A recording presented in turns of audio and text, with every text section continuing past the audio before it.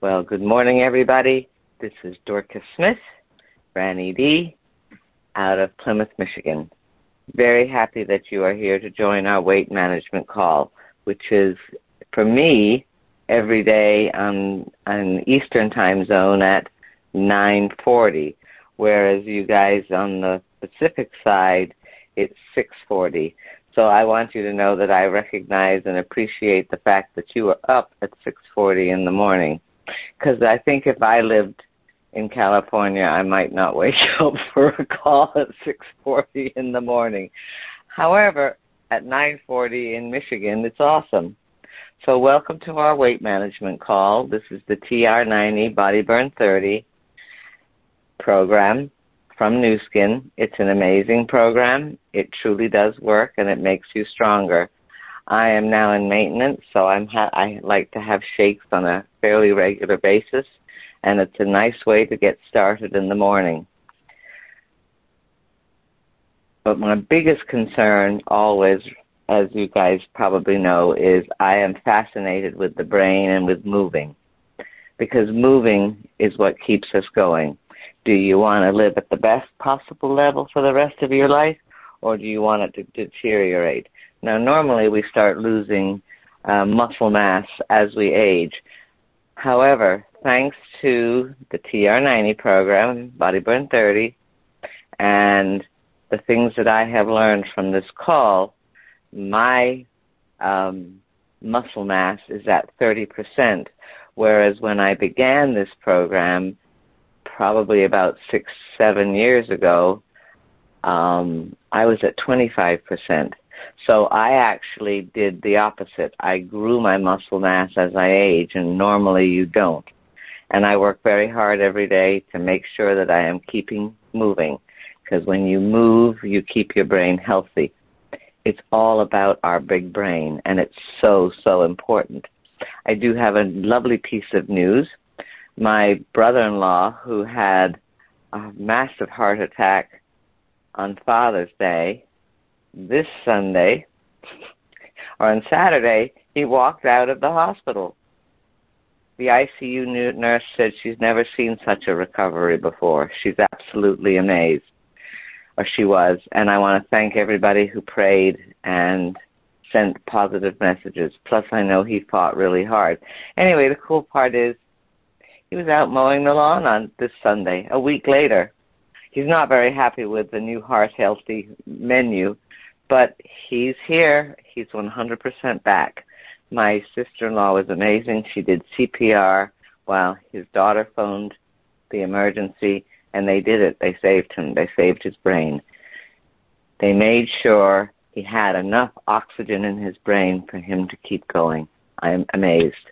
So just know, if you know somebody, if something happens, if you can do CPR and keep oxygen to the brain, you can save a friend or a family member. Just amazing. So I am thrilled.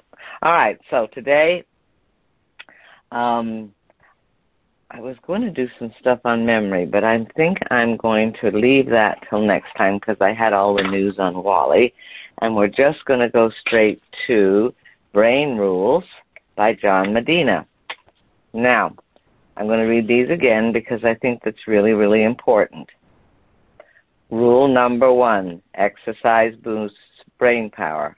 Our brains were built for walking 12 miles a day. We have big brains. There's a reason why we have big brains. We could have gotten bigger, but we decided to get smarter. To improve your thinking skills, move. If you don't know what to do, go for a 5-minute walk and you'll figure it out, because you'll add extra oxygen to your brain and you'll be able to process. Exercise gets blood to your brain, bringing it glucose for energy and oxygen to soak up the toxic electrons that are left over. It also stimulates the protein that keeps neurons connecting, which means then you can process. Aerobic exercise just twice a week halves your risk of general dementia and cuts your risk of Alzheimer's by 60%. That blows me away. So we're on to the next section, which is survival. Rule number 2, human brains evolved to We don't have one brain in our heads. We have three. We started with a lizard brain to keep us breathing. We do it automatically. We don't even think about it. And then added a brain like a cat, and then topped those with a thin layer of jello known as cortex, the third and powerful human brain. We took over the earth by adapting to change itself. After we were forced from the trees to the savanna when the climate swings disrupted our food supply, going from 4 legs to 2 to walk on the savanna freed up energy to develop a complex brain. And symbolic reasoning is uniquely a human talent. It may have arisen from our need to understand one another's intentions and motivations, allowing us to coordinate within a group. If you want to get some more information on this, you can go to www.brainrules.net.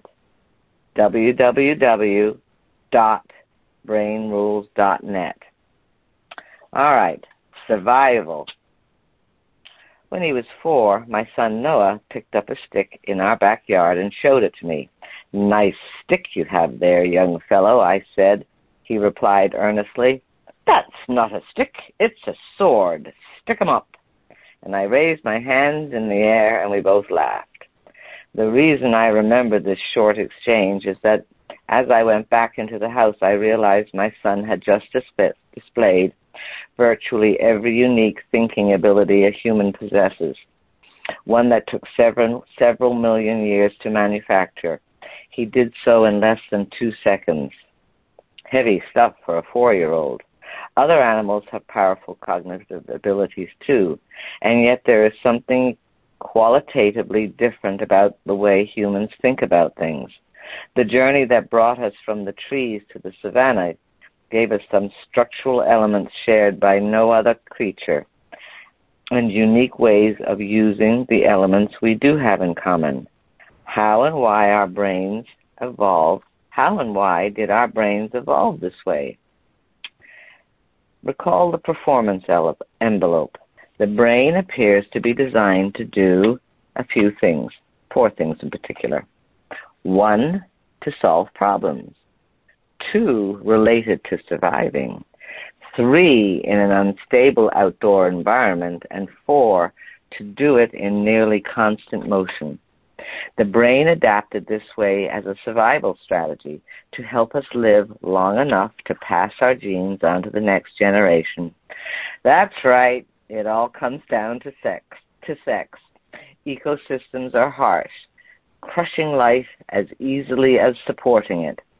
Scientists estimate that 99.99% of all species that ever lived are now extinct today. Our bodies, and brains included, latched onto a genetic adaptation that helped us to survive. This not only sets the stage for all of the brain rules, but explains how we came to conquer the world. There are 2 ways to beat the cruelty of our environment. You can become stronger or you can become smarter. Guess what humans chose? We chose to become smarter. It seems most improbable that such a physically weak species could take over the planet, not by adding muscles to our skeletons, but by adding neurons to our brains. But we did, and scientists have spent a great deal of effort trying to figure out how. Judy LaRoche has studied this, and Judy de la Roche. Judy is easy, de la Roche is Deloach, or it might be Deloach. Anyway, it all depends how you process all the lines and give it meaning.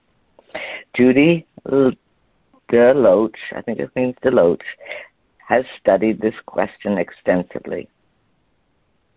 She became a well-respected researcher in an era when women were actively discouraged from studying investigative science, and she is still growing strong at the University of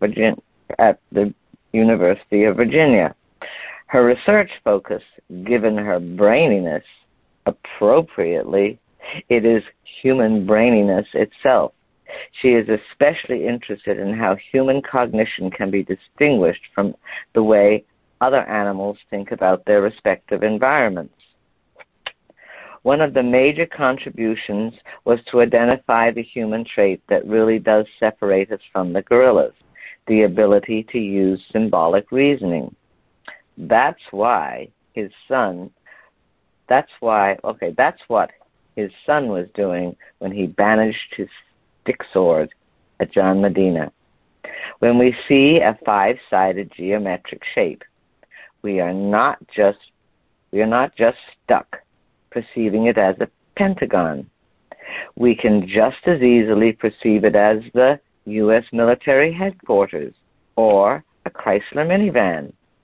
Our brain can behold a symbolic object as real all by itself and yet simultaneously also representing something else. So we can see it as it is, but we can also add a symbolic element. Maybe some things else. Deloach calls it dual representational theory. Stated formally, it describes our ability to attribute characteristics and meanings to things that they don't actually possess. Stated informally, we can make up things that aren't there. We are human because we can fantasize. Draw a vertical line on your hand. Does it have to stay a vertical line? Not if you know how to impute a characteristic onto something it does not intrinsically possess. Go ahead. Put a horizontal line under it. Oh, now you have a number 1. Put a dot on top of it, and now you have the letter I. The line doesn't have to mean a line. The line can mean anything you darn well think it should mean. The meaning can come anchored in a symbol simply because it is not forced to become anchored to anything else. The only thing you have to do is to get everybody else to agree on what a symbol should mean, which is why we can all read.